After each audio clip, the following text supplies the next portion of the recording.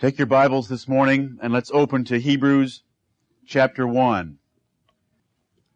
Make a brief review leading up to chapter 9. And then I'd like David Johnson to lead us in prayer before we begin the 9th chapter this morning and take up where we left off last Sunday. Hebrews chapter 1. I don't believe you can remind yourself, and I can remind you too much, of the importance of considering the reason for the writing of Hebrews as you read through and study this book. The Hebrews were born again, converted Israelites. They had worshipped in God's religion all of their lives. They were not pagan Gentiles as we once were. They were the true worshipers of God. Jesus said in John chapter 4, salvation is of the Jews. Practical salvation, the message of the gospel, the oracles of God, the scriptures, the worship of God, the giving of the covenant, the promises, was all Jewish. They had the religion of God. Then along came a man named Jesus Christ, who was preached to them that he rose from the dead, and they believed that message of the apostles, because that message was confirmed by signs and wonders, and they believed that it was indeed the truth, that the man Jesus of Nazareth was the prophesied Messiah, the Savior of Israel, and that he ought to be followed. As they began to follow him, they lost their privileges in the temple. They were thrown out of the temple and out of the synagogue by the Jews, and were forbidden to worship God according to the Jews' religion, which they knew to be God's religion. Can you imagine that dilemma in their minds? That glorious temple that Zerubbabel had begun and that Herod had finished. The ritual of the Levitical priesthood, the high priest, the Day of Atonement, the Passover, they still observed all the ceremonies with great zeal. Very zealous of the law, the New Testament tells us. Even after their conversion, because they knew it was the religion of God. But to follow that lowly man of Nazareth, Jesus Christ, they lost their privileges in that temple. They lost status in this world. They were associated with a persecuted band of heretics called That Way. You know, that way. That way that follows Jesus Christ. Guess what the Greenville Church is being called this morning in a lot of places? That way. Well, thanks be to God. Paul once stood in court and said, and the way that they call heresy, so worship I the God of our fathers. Amen. But the Hebrews stood there in time, and it was a dangerous period of time because it was called the time of Reformation. This was the first and only truly scriptural Reformation. It occurred from 30 AD to 70 AD when Jesus Christ, John the Baptist, and the apostles preached a changing of religion. That is, a changing from old covenant worship to new covenant worship for 40 years. That was the period in which Old Testament worship continued alongside New Testament worship. And the Jews are standing in the middle of this, wondering if they've made the right decision to follow Jesus Christ. Realizing that it was the Levitical priesthood that had made, quote, peace, unquote, with God in the past for them. That it was the Old Testament scriptures that the Jews had. Remember, there were no New Testament scriptures yet until toward the end of that 40-year period. So here they are, caught in a dilemma. The Apostle Paul writes an anonymous book. Because if they'd have known that Paul wrote it, they wouldn't have read it. Because Paul was a traitor to the Jews' religion. He went and preached to the Gentiles and taught them they didn't have to be circumcised in order to be saved. So Paul writes an anonymous book bringing forth all of his learning in the Jews' religion. There was never a man more qualified than the Apostle Paul to know the Jews' religion. And in this book we have all the logical, scriptural arguments against Old Testament religion. That it is now being done away with, and Jesus Christ is our high priest. He replaces the Levitical priesthood. The new covenant replaces the old covenant. We have a whole new form of worship. Chapter 1, the logical argument was, Jesus Christ is superior to the prophets in verses 1 through 3. In the rest of chapter 1 and all of chapter 2, Jesus Christ is superior to the angels. Now the Jews knew they had received their first form of religion by the hands of angels on Mount Sinai. And therefore Jesus Christ is being presented as being superior to those angels. In chapter 3, the Apostle Paul compares Jesus to Moses in the first 6 verses and shows the superiority of Christ. In the rest of those verses, he warns Israel against not entering into God's rest and falling under the same judgment that the Israelites in the wilderness fell under. In chapter 4, he points out that because David said there was another rest, therefore there was a rest after Canaan, and he proves that that rest is in Jesus Christ. And unless they're careful, they'll miss the blessings of God just as did that generation in the wilderness. The last part of chapter 4 introduces the priesthood of Christ. Paul builds slowly. He deals with the prophets. He deals with angels. He deals with Moses. He deals with the rest of God. Then in chapter 4, in the first part of chapter 5, he introduces the fact that Jesus Christ is a priest. Now, he does not set aside the tribe of Levi yet. In chapter 6, he makes that terrible warning that if these Jews did not take heed to the gospel they had heard and continued in it, God would irremediably judge them and swear against them, and they would lose their gospel privileges. In chapter 7, we have a detailed setting down of the Levitical priesthood and a setting up of Jesus Christ. There is a new priesthood, chapter 7. In chapter 8, Paul says the whole old covenant has been put away, and we have a new covenant now by which we worship God. And then in chapter 9, Paul begins dealing with the ordinances of that old covenant compared to the ordinances of worship in heaven. And I want to point out something, and then I want David to pray this morning before we begin. In Hebrews chapter 9, we have the first reference to the sacrifice of Jesus Christ and to His blood. The word blood has not been used yet in the book of Hebrews. Blood was a very important part of the Old Testament religion under Moses' law. Animals were slain every day and their blood was shed. Paul feels he has built his argument sufficiently to this point that he can now introduce Jesus Christ as the great blood shedder for the remission of sins, and that is what we will study this morning as we try to cover Hebrews chapter 9. Hebrews chapter 9 is broken into 2 sections. The first section runs through verse 10, which describes the ordinances of the Old Testament compared with the ordinances of heaven, not the ordinances of the New Testament, as far as we know them in the New Testament church, but the ordinances of heaven itself. Verses 11 through 28 describe the fact that Jesus Christ is a great mediator of this new covenant, and by His sacrifice and by His blood, He has forever put away sin. Let me briefly remind you what we covered last Sunday morning. Very important and also very helpful in understanding the book of Hebrews. Remember, I passed out to you a diagram of the Old Testament tabernacle in which you could see the 3 compartments, the outer courtyard in which anyone could enter, the sanctuary, or that little room 30 by 15, in which was the candlestick, the table with showbread, and the altar of incense.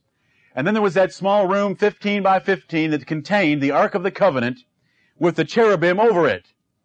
And in the Ark of the Covenant were 3 items that Paul mentions here. And there was also a golden censer in that room that you don't read about in the Old Testament, but Paul tells us about it. The only time you read about it in the Old Testament is when the high priest went in to the Holy of Holies. What day of the year did he go in? Day of Atonement. 10th day of the 7th month. He went in to make atonement for the people of Israel. He first went in with his swinging little pot, golden pot of incense, in order to fill that room with smoke, because God dwells in a darkness to which no man can approach. And that was to set that room aside for the worship of God. Then he went back in with the blood of a bullock, which he offered for himself and his own sins, the sins of all the priests. Then he went back and killed a goat and took its blood in and sprinkled it on that mercy seat for the sins of the people. then the blood of both were sprinkled on everything, the tabernacle, the vessels, the candlestick, everywhere, to sanctify the meeting place. And then the sins of the people were put on the heads of the scapegoat, the second of the two goats, and it was taken by a fit man into the wilderness and let loose, to typify the sins being imputed to another and taken away, which Jesus Christ did for us. Now, Paul describes all of these items in Hebrews chapter 9, the first 10 verses, and he describes some of those rituals. And he tells us in verse 8, the Holy Ghost, this signifying. Now, what he has just described is the fact that no one could go into the Holy of Holies but once a year, and then only the high priest, with blood. The only time they could get into the Holy of Holies. The whole nation of Israel stood around outside that tabernacle wall, which was 7.5 feet tall, couldn't see in, couldn't see the priest, didn't know what was happening, simply believed God, that God would have mercy on that priest entering a place that you did not enter any other day of the year. And the incense would curl out from underneath the roof of that small room, and you'd realize that that high priest was making atonement for you. And until he appeared at the gate of the tabernacle, or the door of the tabernacle, with the scapegoat to be sent into the wilderness, you weren't sure what had happened. You were hoping it was just like last year, and that God accepted the offering. Because some men tried to enter that room, some men tried to offer sacrifices, some men tried to offer incense that God burned on the spot. And we read about them in Scripture also. But he tells us all of that signifies this, according to verse 8. The Holy Ghost, this signifying. Remember, whenever you read the word signify, it means that God has given signs that mean something. And I'm not one to preach signs, unless God preaches them in His Word. Because once you start preaching signs, as I'm going to point out in just a minute, you end up on a course without a map or a compass, and you end up in fairyland.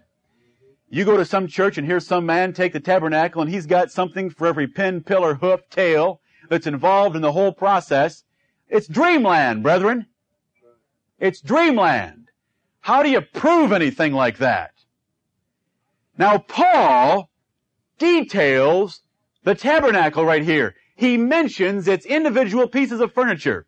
If ever Paul had the opportunity to engage in a course of type and shadow preaching, it was right here. Nowhere else in the Bible is the opportunity provided like right here. And notice what he says in verse 8. The Holy Ghost, this signifying that the way into the holiest of all was not yet made manifest. What did a closed compartment called the most holy place that a priest could only enter once a year with blood mean? What did that mean? The presence of God was not yet open, while the first testament was still standing. While as yet the first tabernacle was yet standing. Verse 9, which was a figure for the time then present. That tabernacle was simply a figure of worship. It had no real worship involved. The blood of animals, brethren, does not mean anything to God, and it never did mean anything to God of a legal, sanctifying nature before Him. It's not the book of life of the animals slain, it's the book of life of the lamb slain. It was simply a figure. For the time then present, that is the first covenant under Moses, in which were offered both gifts and sacrifices that could not make him that did the service perfect, as pertaining to the conscience.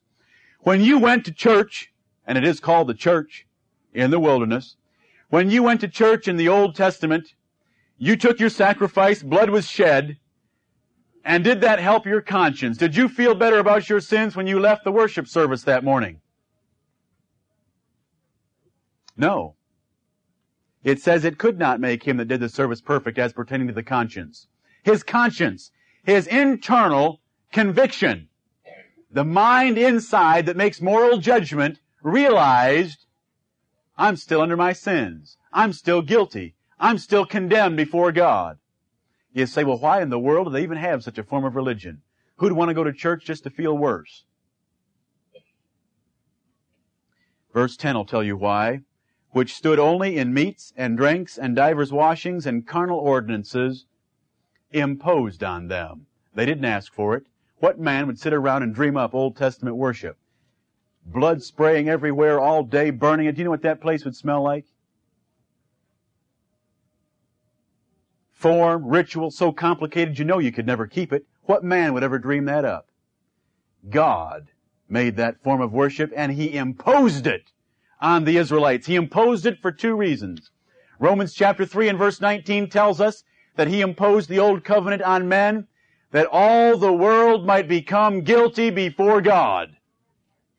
The law of God was given to make all men guilty. That's why it's so complicated, complex, and broad, as David said. David said in Psalm 119, Thy commandment is exceeding broad. And when you look at the commandment, Thou shalt not kill, only if you're a Pharisee do you think it's narrow. Now the Pharisee thought all that meant is you don't stick a knife between somebody's seventh and eighth rib and take their life. Jesus said, if you harbor anger in your heart without a cause, you're guilty of the sixth commandment.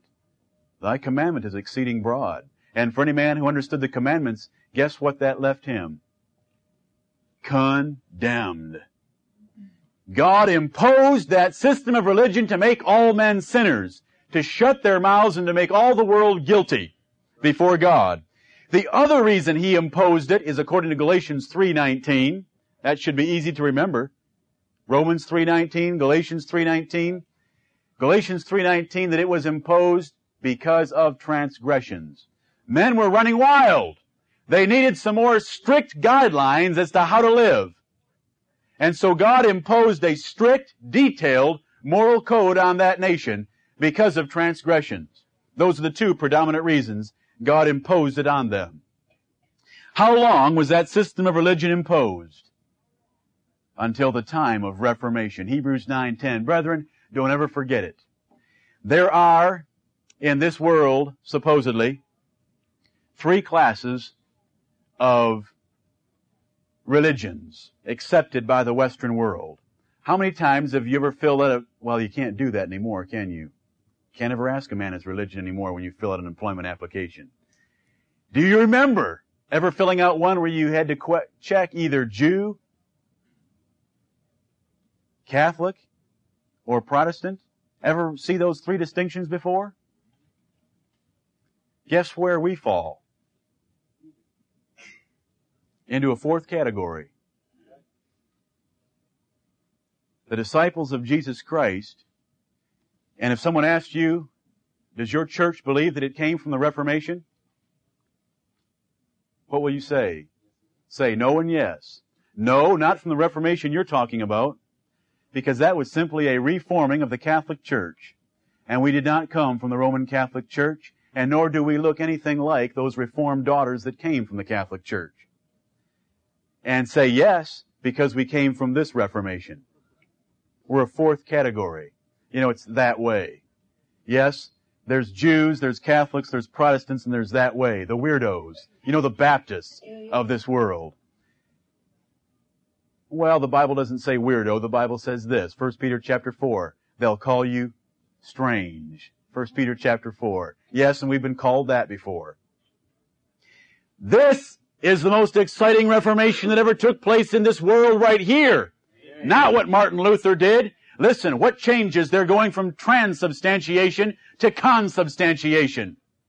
Why, the Catholic says that when the priest says, this is my body, the cracker actually turns to God.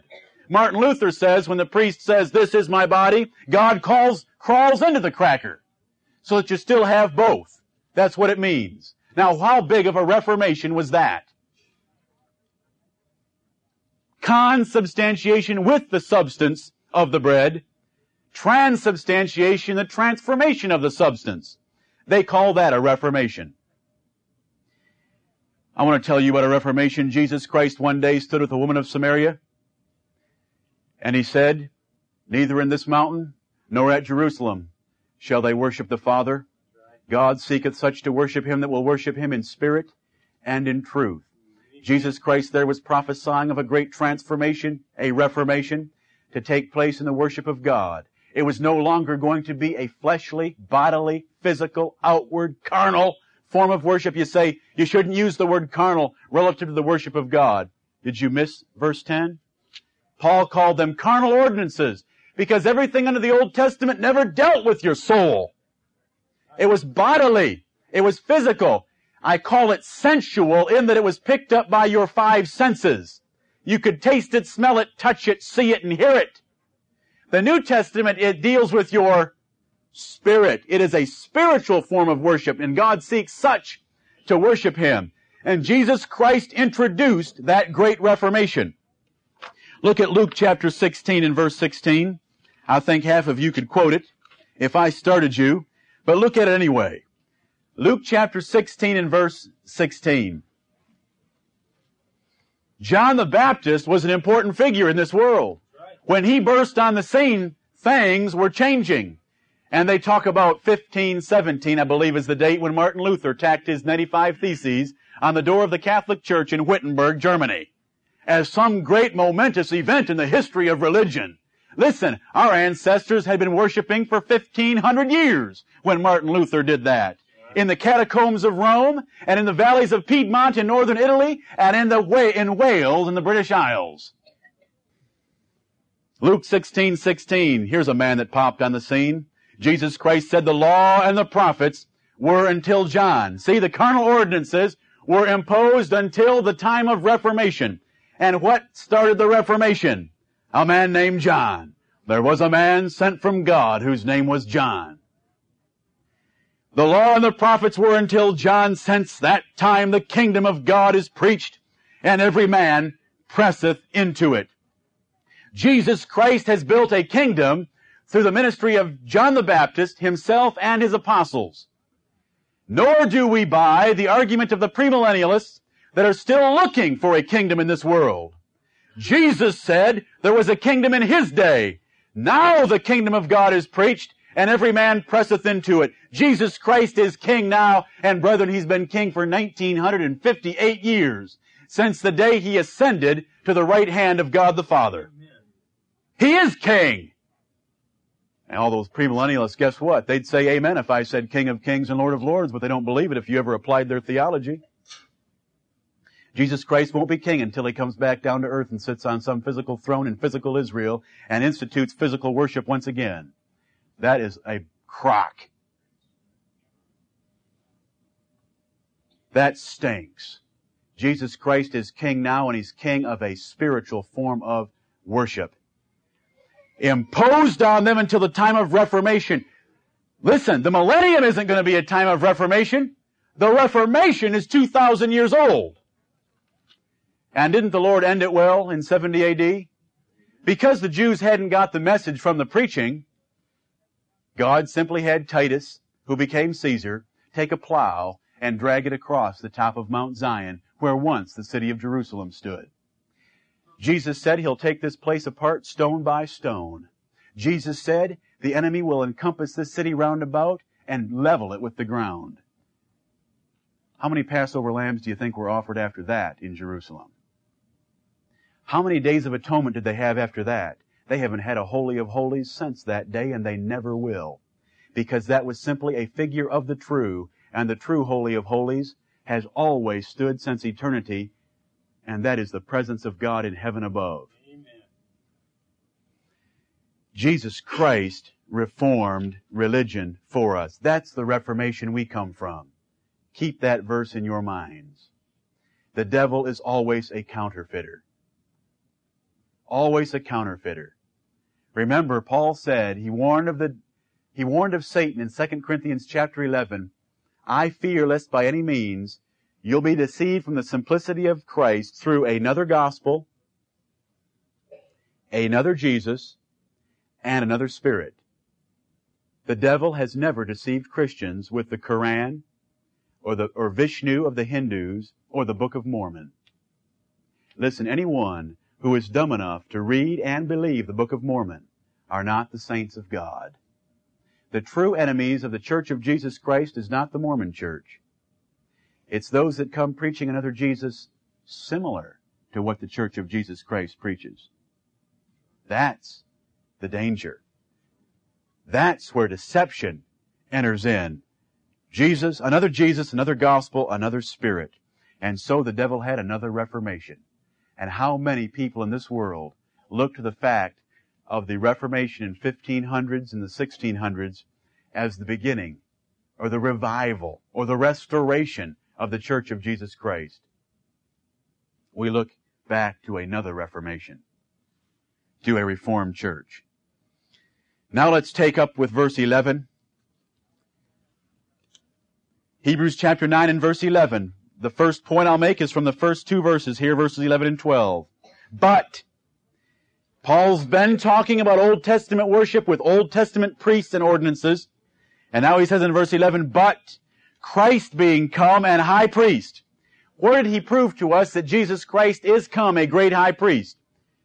Chapter 7. In detail, in chapter 7, he's already established that Jesus Christ is priest. Now he's going to tie it back in.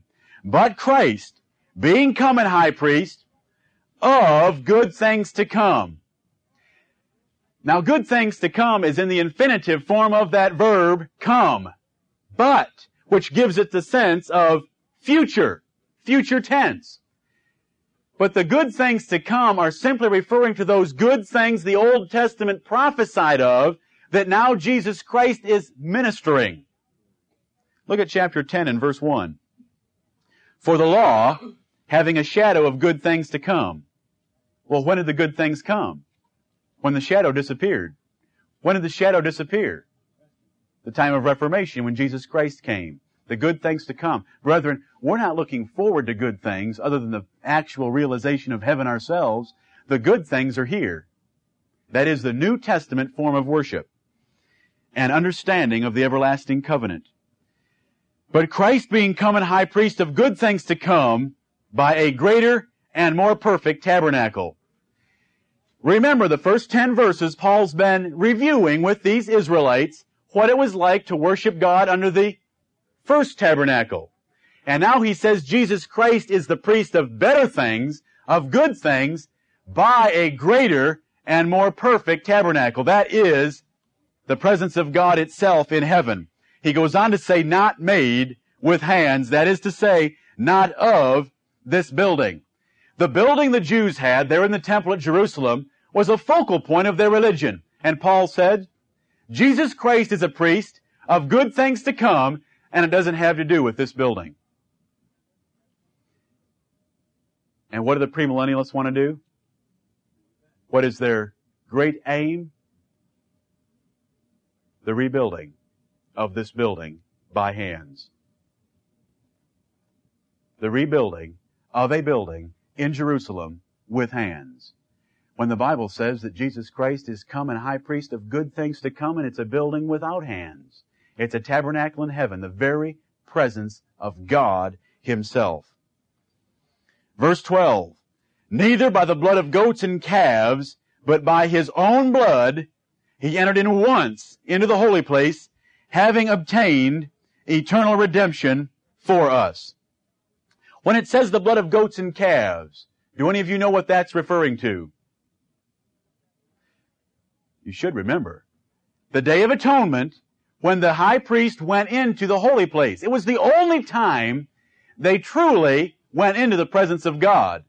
I mean, when you went in and lit the candlestick in the sanctuary, or what was called the holy place, not the most holy place, but the holy place, that wasn't the presence of God. God was behind that veil. You never saw Him. He was behind the veil. You couldn't even see where He dwelled between the two cherubim. But once a year, the priest could get into the presence of God with the blood first of a bullock and then of the goat.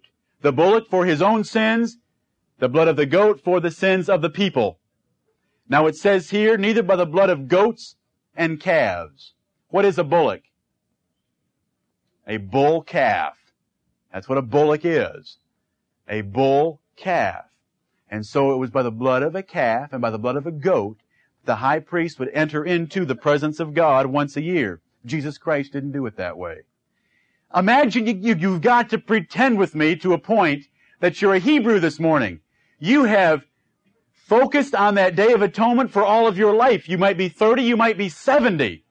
And if you're 70 times you have witnessed the day in which the high priest took the blood of a bullock and of a goat into the holy place to meet God, make atonement for you.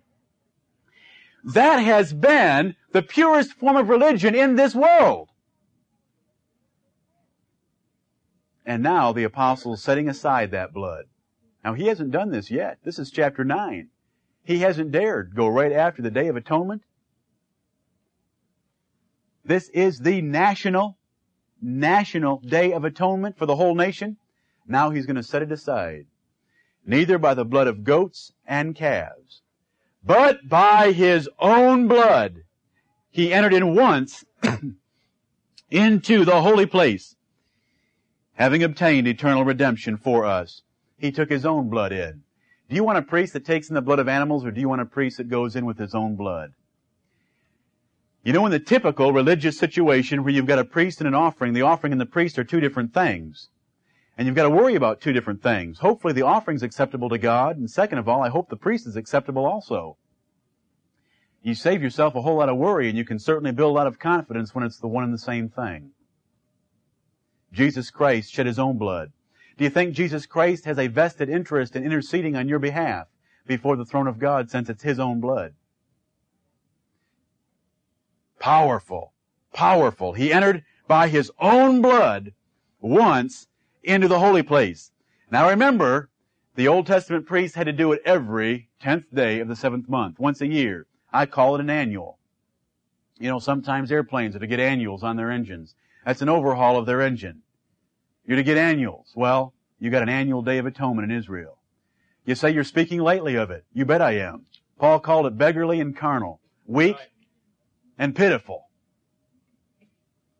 They got an annual. I mean, every year you went back and you had this Day of Atonement. When you walked away, guess what? Did you feel better or worse than when you arrived? Worse.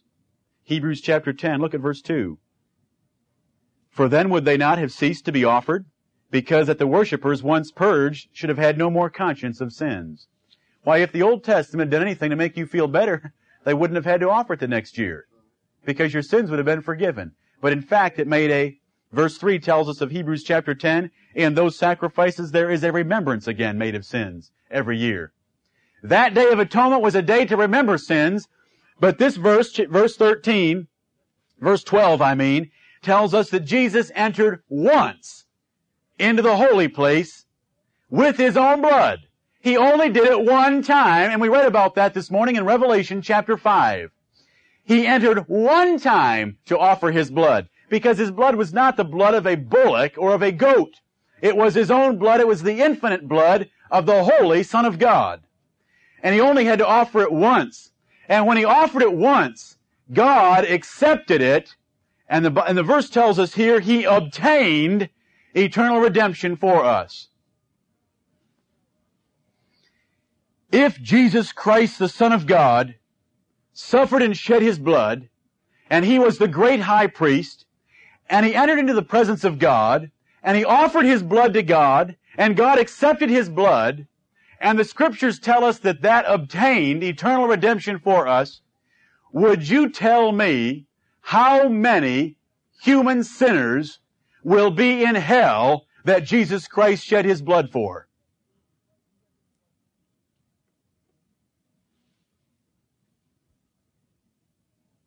None. The thought is blasphemy. The Word of God says he obtained eternal redemption for us. Oh, how many wish it said, and he made eternal redemption possible. Or he created the potential of eternal redemption if you would cooperate with him. He obtained it. I've loved that verse ever since I came to a knowledge of the truth. Jesus Christ accomplished something. The rest of this city this morning, brethren, is teaching this doctrine, that those in hell have every right to sing the new song of Revelation 5:9 as those in heaven. Because Jesus Christ was slain and redeemed them in hell as much as he was slain and redeemed them in heaven. And there is no escaping that logic. Because it doesn't take any more logic than 2 + 2 = 4.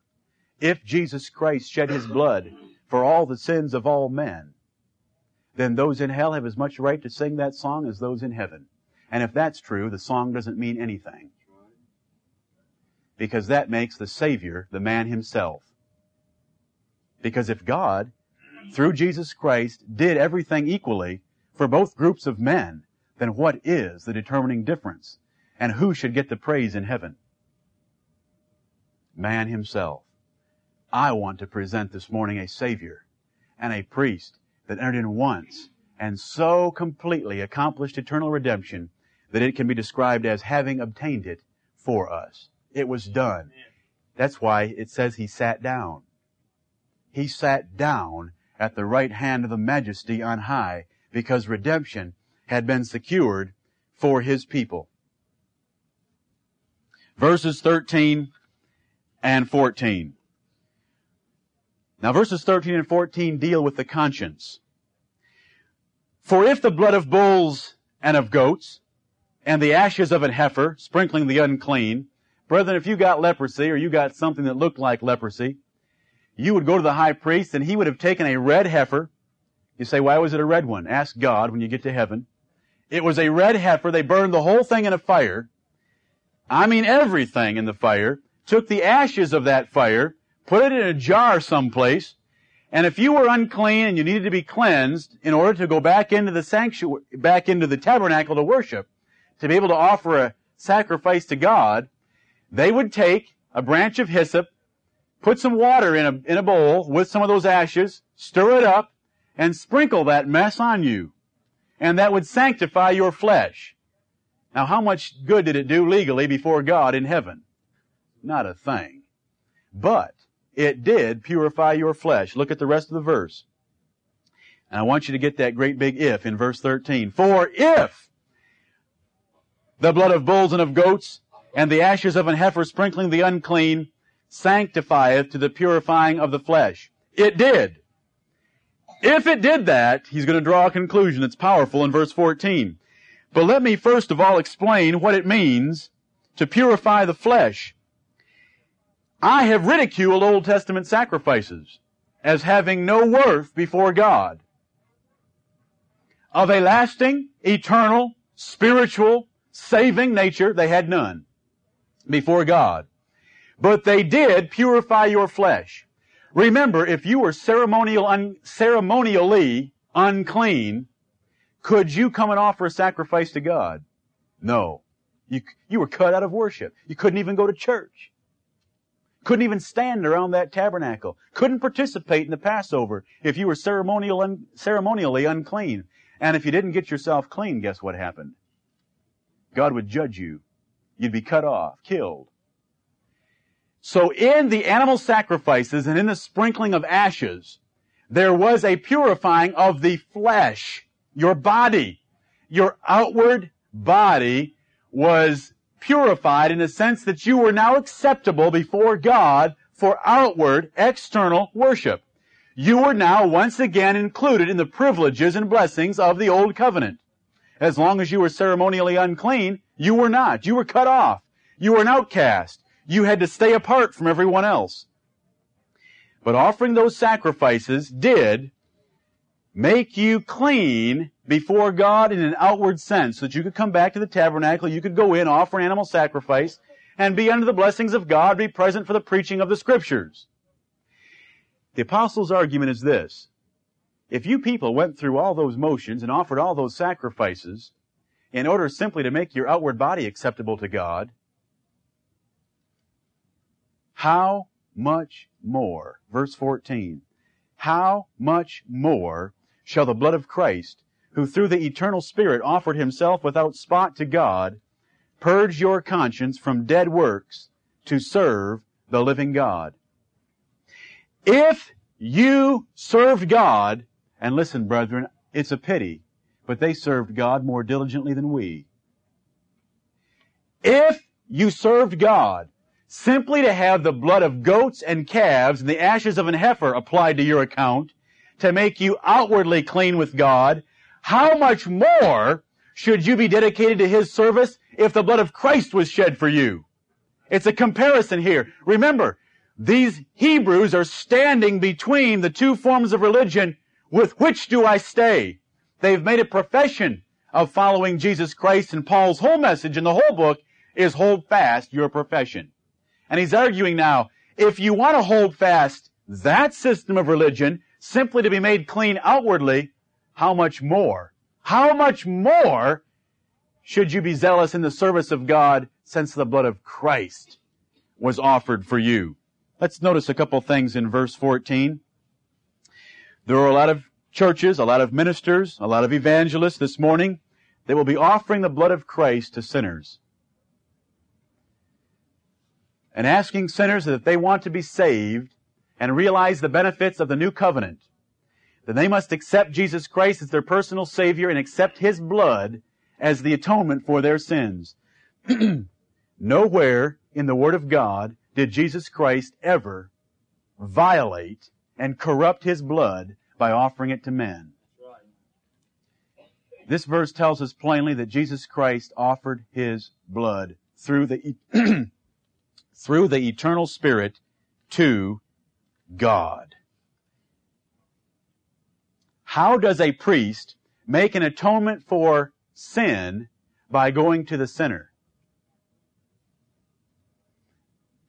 Whether a man has accepted Jesus Christ or not is irrelevant to eternal redemption. Right. What is important if a man has eternal life and will be saved to be with Christ in glory is whether God has accepted him. Amen. Look at Ephesians chapter 1. Ephesians chapter 1. Oh, brethren, I glory in the truth of the true gospel. Amen. All my life, I was taught, trained to teach that men have to accept Christ in order to be saved. Brethren, the Word of God teaches God must accept us in Christ in order for men to be saved. Ephesians chapter 1 and verse 3, I want to read through verse 6. Blessed be the God and Father of our Lord Jesus Christ, who hath blessed us with all spiritual blessings in heavenly places in Christ. All spiritual blessings are in Christ, and God has blessed us with all those spiritual blessings in Christ. Whatever blessing you want to think about, if it's a spiritual blessing, it's in Jesus Christ. Verse 4, how do we get those blessings? According as He, that is God, hath chosen us in Him, that is Christ, before the foundation of the world, that we should be holy and without blame before Him in love, having predestinated us unto the adoption of children by Jesus Christ to Himself, according to the good pleasure of His will, to the praise of the glory of His grace, wherein He hath made us accepted in the beloved. Who is the beloved? Jesus Christ. God said, "This is my beloved Son, in whom I am well pleased." God chose us in Jesus Christ before the foundation of the world. He predestinates us to be His children in Jesus Christ, His Son. It is all according to the good pleasure of His will, not the will of sinners, but His will. If God left us alone, our will would constantly run away from God, hate God, and crucify the Savior. And then He makes us accepted in the beloved. That's a passive voice verb, brethren. That means someone else is accepting you. It doesn't say He makes you accepting of God.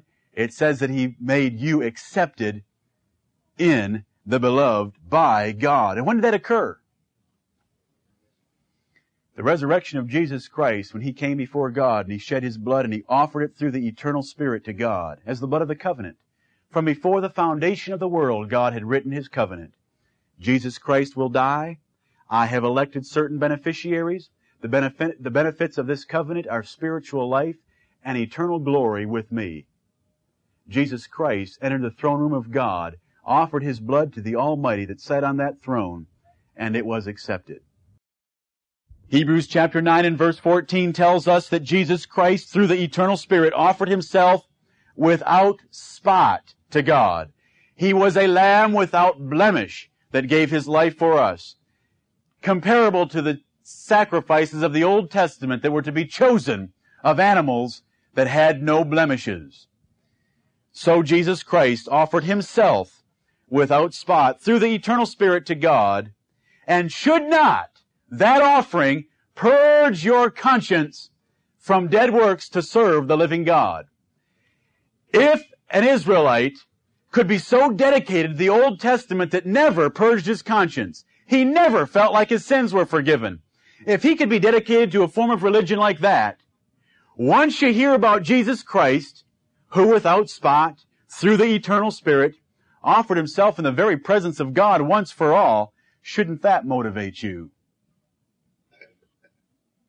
And purge your conscience from dead works. What are those dead works? The works of the Old Covenant.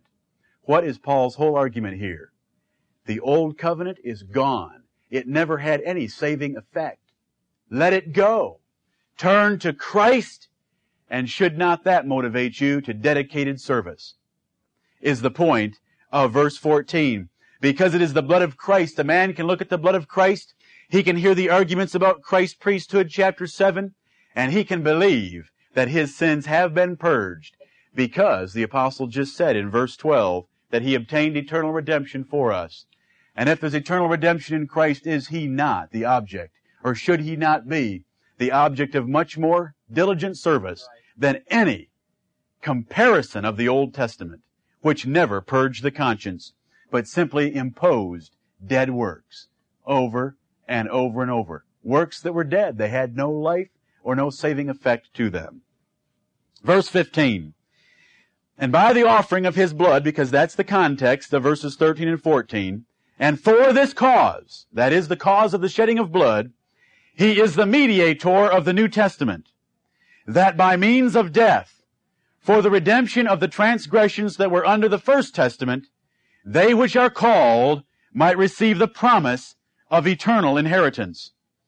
When did God promise eternal life? Before the world began, Titus chapter 1 and verse 2. God made the promise. What was the means by which the promise is put into force? It tells you, you can go to seminary and take a whole semester in the doctrine of salvation and learn all about the means of salvation. Why, some preach sacramental means. It's through the 7 sacraments of Rome. Others will teach 2 sacraments of the Church of the Lutherans. Others will teach gospel means. The gospel's got to be preached to you and you've got to believe it. That puts the new covenant into force. Right here we have laid out for us the plain Word of God, that by means of death, they which are called might receive the promise of eternal inheritance. Notice that it says, for the redemption of the transgressions that were under the first testament. If you were a Jew, what would be laying on your soul as heavy as lead? The fact that all those orders, laws, commandments, and ordinances of the Old Testament were condemning you. You had not lived up to them. You had violated them. And therefore you had that covenant that said, the soul that sinneth it shall die, laying on your back. And what did Jesus Christ do? He redeemed men from the transgressions that were under the first covenant. Men lived for 2,000 years under that first covenant, but the Bible tells us through the forbearance of God, according to Romans chapter 3 and verse 26, through the forbearance of God, God looked forward to the sacrifice of Christ that would pay for all their transgressions under that first covenant. They never had any relief under the first covenant. But when Jesus Christ was preached, then they heard the message that all those transgressions, all those commandments we've broken under that complicated form of religion have been paid for by Jesus Christ. Oh, this is so precious. In verse 15, brethren, and for this cause. What cause is Paul talking about in the first part of verse 15? The offering of his blood to God through the eternal Spirit. For this cause, he is the mediator of the New Testament. Now, the word testament has only occurred once in the book of Hebrews to this point. In the next 6 verses, it occurs 6 times. Because the emphasis of Paul is going to change slightly from a covenant to a testament. They're very similar to each other, But a testament speaks more directly to what we understand it to mean. And that is the last will and testament of Almighty God through Jesus Christ. God wrote an everlasting covenant before the world began. The Bible tells us the book of life had its names completed in it before the foundation of the world. Revelation 13:8 and 17:8. The beneficiaries are all there. 1 Peter chapter 1 and verse 20 tells us that Jesus Christ was foreordained to die before the foundation of the world. The condition for the covenant was there. The promise of eternal life was given before the foundation of the world.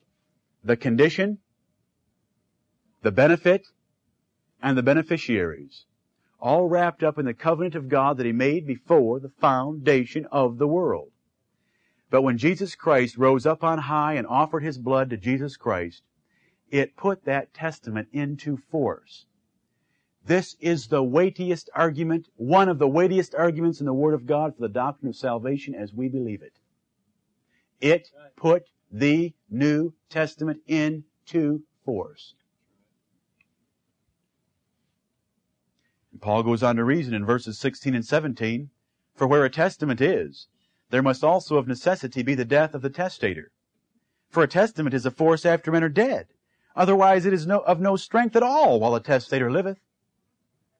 For those of you fathers who have a will, assigning your property to your heirs, what good is that piece of paper while you're alive? All the kids can do is sit around and dream, and hopefully not dream too long about it. It could lead to a temptation. Has that ever happened? Ever seen a will with a hefty insurance policy attached to it and observed someone committing murder for it? Because it's no good while the testator lives. Why, it's a worthless piece of paper until he dies. If he outlives the heir, what happens to the will? No benefit is applied. No benefit is applied. Because the heir dies before he can receive the benefit, for the testator must die. We make up a will.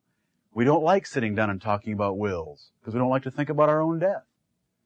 But it's necessary in order for a orderly distribution of our property after death. There was an eternal covenant. I've preached this so many times going in the last couple of weeks in Hebrews here. God the Father wrote the will. The beneficiaries were there. The benefits were listed. And the condition for it. And it's called a testament. It's called a testament because the whole thing will go into force with the shedding of blood. The shedding of blood is the evidence that life has ceased. Death has occurred. And when Jesus Christ brought His blood before God, it was the sign that death had occurred by that great mediator of the New Testament, and it was now put into force. If the beneficiaries of the new covenant were listed, if the benefits of the new covenant were listed, and the condition was well stated, and Jesus Christ fulfilled that condition by dying, and according to this text, putting into force that New Testament, how many beneficiaries will not receive the benefits? How many benefits will the beneficiaries not receive? To even think that some benefits will be withheld, or to even think that some of the beneficiaries will not realize the benefits, is blasphemy. It is to mock and ridicule the testament of Almighty God. And to add some other means? What other means are you going to add to putting God's eternal testament into force? Tell me. The sacrament of baptism at birth, like the Roman Catholics would like to believe? Believing the message of the gospel, like others would like to believe? Well, what about poor infants that are beneficiaries of that covenant? What about other beneficiaries that have never heard the gospel of Jesus Christ? They miss out on knowing how they're saved, but they do not miss out on the benefits of the covenant. Because when Jesus Christ died, He put it into force. And it's there, it's established, God wrote it, and He went into the presence of God and took that book out of His hand. And they sang a song, "Worthy is the Lamb that was slain," because He's redeemed us out of every nation. Now, has the gospel gone to every nation? Have the priests with their holy chrism gone to every nation to baptize babies? No. But will there be redeemed children of God in the presence of God out of every nation? It tells us that. How did they get there? By means of death. By means of death. That they which are called might receive the promise of eternal inheritance. And what in the world is that call? What is that call? It's the call of God to eternal life. It's the call of God to eternal life. Look at 1 Timothy chapter 6 and verse 12. Show you a couple of references on that point. 1 Timothy chapter 6 and verse 12. Paul tells Timothy, fight the good fight of faith. Lay hold on eternal life, whereunto thou art also called. That's 1 Timothy 6:12. Come back a few pages to 1 Thessalonians chapter 5. In the Bible, the word call is used for the word appointed. When a man is called to the ministry, that simply means he was appointed to the ministry. Jesus Christ was called to be a high priest. We also read he was appointed to be a high priest. Paul was called to be an apostle. He was also appointed to be an apostle. The word call means appointed. That's why when we come to 1 Thessalonians chapter 5 and verse 9, we see the call of God. For God hath not appointed us to wrath, but to obtain salvation by our Lord Jesus Christ. See, God has made appointments for men. And those appointments are called predestination. And everyone that God has made an appointment for will keep the appointment, because it was the death of Christ that guaranteed the appointment will be kept. And that is a call, an appointment to eternal life that God promised before the world began. Verse 18 of Hebrews chapter 9. We'll now run down through verse 23. Whereupon, that is, upon the fact that Jesus Christ died and shed His blood in heaven to obtain eternal redemption and the promise of eternal life, whereupon neither the first testament was dedicated without blood. Let me say that again. Because blood is involved in heaven to obtain your eternal redemption, because of that fact, whereupon because of that fact, so the New Testament had lots of blood involved in it. Because remember, the New Testament had to be a figure, the Old Testament, had to be a figure of what was going to take place in heaven. Whereupon, neither the first testament was dedicated without blood. What does the word dedicate mean there? Do you think you can pick it up from what we've already read? What does the word dedicate mean? Initiated, put into force. Put into force is what that word means right there. Because what is the thought that Paul has just ended with? The blood of Christ, put into force, initiated, dedicated, brought into being, brought into actual effect, the new covenant. Whereupon, neither the first testament was dedicated without blood. When God made His covenant with Israel on how they were to worship Him and all the ordinances, all the laws and commandments, guess what? It was put into force by blood also.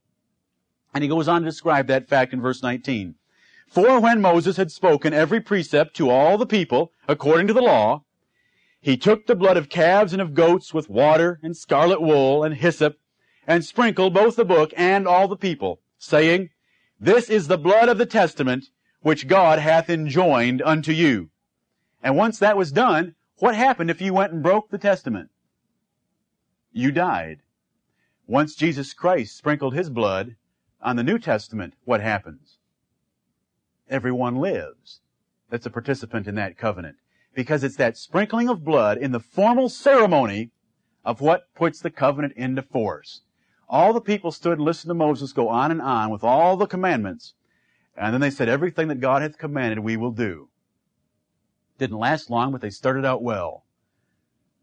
They said, everything God hath commanded we will do. And then Moses sprinkled the people and said, God will bless you if you do and curse you if you do not. Verse 21, moreover, not only did He sprinkle the book and the people, He sprinkled with blood both the tabernacle and all the vessels of the ministry on that day of atonement. Verse 22, and almost all things are by the law purged with blood, and without shedding of blood is no remission. Almost all things are by the law purged with blood. There's a couple sacrifices in the Old Testament that don't involve blood. And guess who those sacrifices were made for? Or ordained for? Those that were too poor to pay for blood. To pay for blood, you had to have something living. And that sometimes took too much money. So you could bring grain.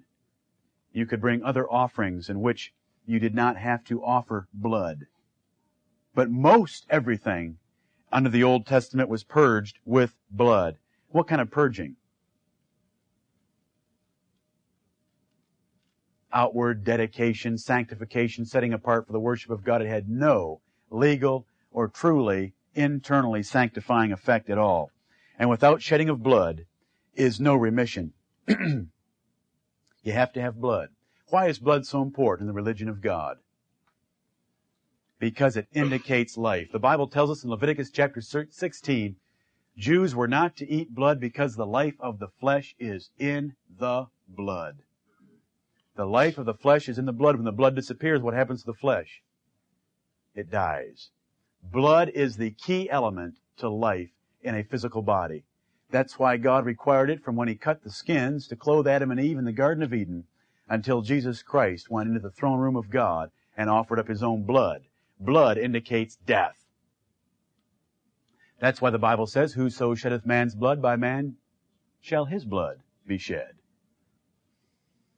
Verse 23, it was therefore necessary that the patterns of things in the heavens should be purified with these. Now that little clause there may give you a little bit of trouble, but it's not that difficult if you'll follow it slowly. Therefore necessary. Because the new covenant was put into force with blood, therefore the old covenant was put into force with blood. Which of those two covenants is called the pattern of the other? The old covenant's the pattern. It was therefore necessary that the pattern, that is the old covenant, of things in heaven, that's simply modifying the pattern. The old covenant was a pattern of what? Of things in heaven. It was therefore necessary that the patterns, and I'm going to leave out that modifying prepositional phrase, it was therefore necessary that the patterns should be purified with these. With what? The sprinkling of blood He's already described. Because God's covenant was dedicated with blood in heaven, so the patterns, or the Old Testament and all its ordinances, were dedicated with these. What these? Scarlet wool, hyssop, sprinkling of blood on the book, on the people, on all the vessels of the sanctuary. That's what that text is referring to. Paul's just finishing up his argument from verses 18 through 23, that because there's blood in the new covenant, there had to be blood in the old covenant. Now, you Israelites, do you understand why there was so much blood under your covenant? It never put away sin. It was simply a pattern. Simply a pattern. Now, brethren, the argument's powerful. Do you want to worship God according to a pattern or the real thing? You're a Hebrew. You're being persecuted for the cause of Christ. They're railing on you. There's a man named Saul of Tarsus who a few years ago was hauling men into prison, both men and women. You're suffering for the cause of Christ. You're out of the religion of the Jews. And you find out that all that blood and all those sacrifices was nothing but a pitiful, a weak, a beggarly, carnal, sensual pattern of a transaction that took place in heaven that infinitely exceeds any imagination of a human-based, outward-based, physical religion. Powerful, weighty arguments presented by Paul to convince the Hebrews they ought not to go back to Judaism or Old Testament worship. Verses 24 through 28. For Christ is not entered into the holy places made with hands, which are the figures of the true. That temple, Hebrews, that tabernacle, Hebrews, that Holy of Holies is nothing but a figure of the true. And Jesus Christ went into the true. And it was not made with hands. Though the Jews knew how their temple was made with hands. In fact, they knew how long it took the hands to make it. In John chapter 2 and verse 20, they told Jesus, 46 years were our fathers in building this temple. They knew it was built by hands. And here Paul is presenting a temple not made with hands into which Jesus Christ entered. It is the true fulfillment of the figure of the tabernacle. What does the tabernacle represent? Second half of verse 24. Into heaven itself, now to appear in the presence of God for us. That little 150 feet long by 50 feet wide area called the tabernacle, with the sanctuary, and the most holy place, was a figure of heaven itself. And the very presence of God. And that is where Jesus Christ is now appearing. He's now appearing there for us. Look at two references I've pointed out before. Romans chapter 5. Romans chapter 5. When you preach through Hebrews, you are continually exercised with the reminder from Paul that it is not simply the death of Christ to which we are to look all the time. The death of Christ is indeed most important because it was there where He shed His blood and gave His life in order to put this covenant into force. But after that event, when He rose up on high, He became a priest with a sanctuary, and God was there where He intercedes for us. And this verse just reminded us of it again. He is now appearing in the presence of God for us. Does that mean anything to you this morning? Sometimes when we look at Calvary, which was 1958 years ago, we lose sight of it. It's old. It's already happened. We've been over that point many times before. But what about what He's doing now? You know, we sing a song that talks about the fact that not only will we talk about the things He's done for us, but we'll also talk about the things He's doing for us now. I believe it's number 14, but don't check that one out. What is He doing for us now? And I like the way Paul emphasizes this fact. Death and then intercession is far more important than simply death. You need someone to take that blood and to present it to Almighty God and plead for its acceptance. Romans chapter 5 and verse 10. For if, when we were baptized at the Roman font, we were reconciled to God by the death, Romans 5:10. For if, when we were enemies, we were reconciled to God by the death of His Son. Now, what does that do to human means in salvation? If reconciliation took place when Jesus Christ died, and this verse tells us that we were reconciled by the death of Christ while we were enemies, what means were you using? For if, when we were enemies, we were reconciled to God by the death of His Son, much more, being reconciled, we shall be saved by His life. The point there is this: Jesus is now appearing in the presence of God for us. Yes, we're commanded to look back and remember His death till He come. But that death is so much more valuable by the fact that He is now appearing in heaven for us. We shall be saved much more by His life, because the priest is there that shed his own blood, reminding God continually of that covenant, and that the benefits of that covenant must be secured to all of the beneficiaries. Look also at chapter 8. Paul doesn't make this point just once. The intercession of Christ as our priest now is an important theme, and it's the book of Hebrews, because every man wants a priest.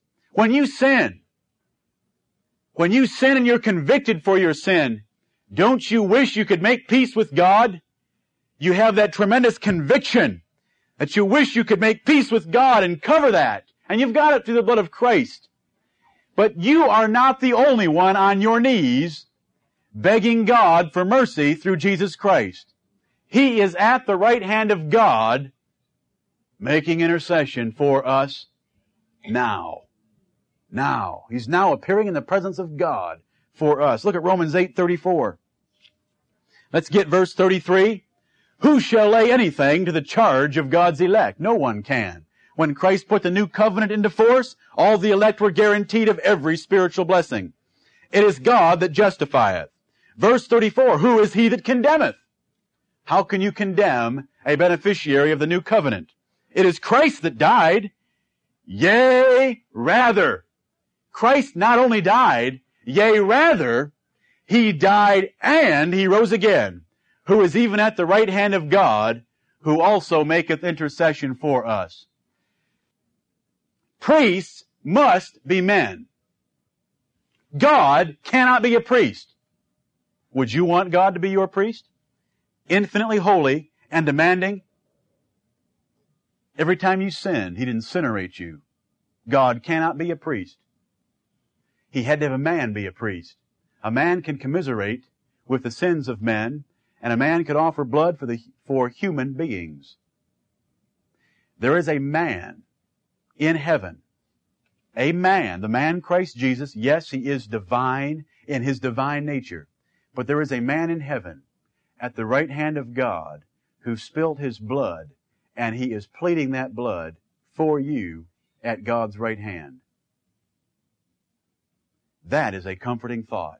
Right at this moment, there is a throne room where the man Christ Jesus intercedes on our behalf. He reminds Almighty God of the weakness of human flesh and the tremendous temptations provided men in this world, because He suffered in all points like as we are, yet without sin. So many benefits we get from Jesus Christ. Why, when we pray, do we conclude in Jesus' name? Is that just some habit we've got into? We're pleading the name of a man that's sitting at the right hand of God who shed His blood, and He is God's well-beloved Son. How do we obtain the Spirit of God? Jesus Christ said, I will pray the Father. Listen to this, brethren. I will pray the Father, and He shall send you a comforter. Where do you think you get the Spirit of God from? It's Jesus Christ getting that Spirit from the Father and sending it to you. I will not leave you comfortless. I could go the next hour on the benefits of the intercession of Jesus Christ. We've covered them indirectly in the past, but every benefit that you realize is wrapped up in Jesus Christ, who is now begging and guaranteeing those benefits for you at the right hand of God. Verse 25, nor yet, he's made this point before, we need not linger on it. Hebrews 9:25, nor yet that he should offer himself often, as the high priest entereth into the holy place every year with blood of others. That was the Day of Atonement, 10th day, 7th month, blood of bullocks and of goats. Priest could enter in, but he had to do it again next year and the following year. Jesus Christ didn't have to do that. Once for all. If you were to have gone to St. Mary's this morning or Prince of Peace on the East Side Catholic Church, they're offering Jesus Christ about 4 times a day. This tells us, nor yet that he should offer himself often. But the priests of Rome are offering Jesus Christ several times a day. And Hebrews 10, obviously I've preached it before, puts to rest the fact that Jesus Christ once for all hath perfected forever them that are sanctified. Verse 26, if Jesus had to do the annual approach like the priests of Levi, then must he often have suffered since the foundation of the world. But now once, in the end of the world, hath he appeared to put away sin by the sacrifice of himself. The end of the world out there is there to simply distinguish it from the foundation of the world. I mean, with Jesus Christ being the dividing point of time, and the first part's the foundation of the world, what's the last part going to be called? In the end of the world. Hath he appeared to put away sin by the sacrifice of himself. Now verses 27 and 28 must be connected. If you've got a pen, you might want to circle the word as. It's the second word in verse 27. And circle the word so in verse 28 and connect the two. Those are two adverbs that are often connected together to say in exactly the way specified or compared. As men die, so Christ died is the comparison. And as it is appointed unto men once to die, he's continuing the same thought that he didn't have to offer himself often every year like other priests, but he only had to do it once. And as it is appointed unto men once to die, but after this the judgment, so, in the same way, Christ was once. You might want to circle the two words once and connect them. So Christ was once offered to bear the sins of many. If men only die once, how many times did Jesus Christ have to die? Because his one death completely saved and redeemed all those that would have to die. And unto them that look for him shall he appear the second time without sin unto salvation. Now Paul's in the middle of a hefty argument here, comparing the blood of Christ and the one sacrifice to the blood of animals and the frequent sacrifices of the Old Testament.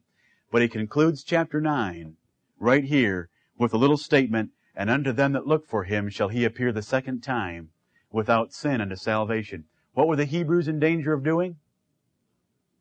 Not looking to Christ, but looking back under the law and denying the fact that Jesus Christ was the fulfillment of it all and the prophesied coming Messiah and King of Kings. And unto them that look for him shall he appear the second time without sin unto salvation. The great hope of the believer is that Jesus Christ, who's now appearing in the presence of God for us, is returning to take us unto himself. That is the great hope of those that look for him. If you don't look for him, there's no evidence you have an interest in the everlasting covenant. Those that look for him show by the fact that they're looking that they are the beneficiaries of that covenant. May God bless the preaching of his word, and may all men repent and submit to Jesus Christ as King and priest and coming ruler.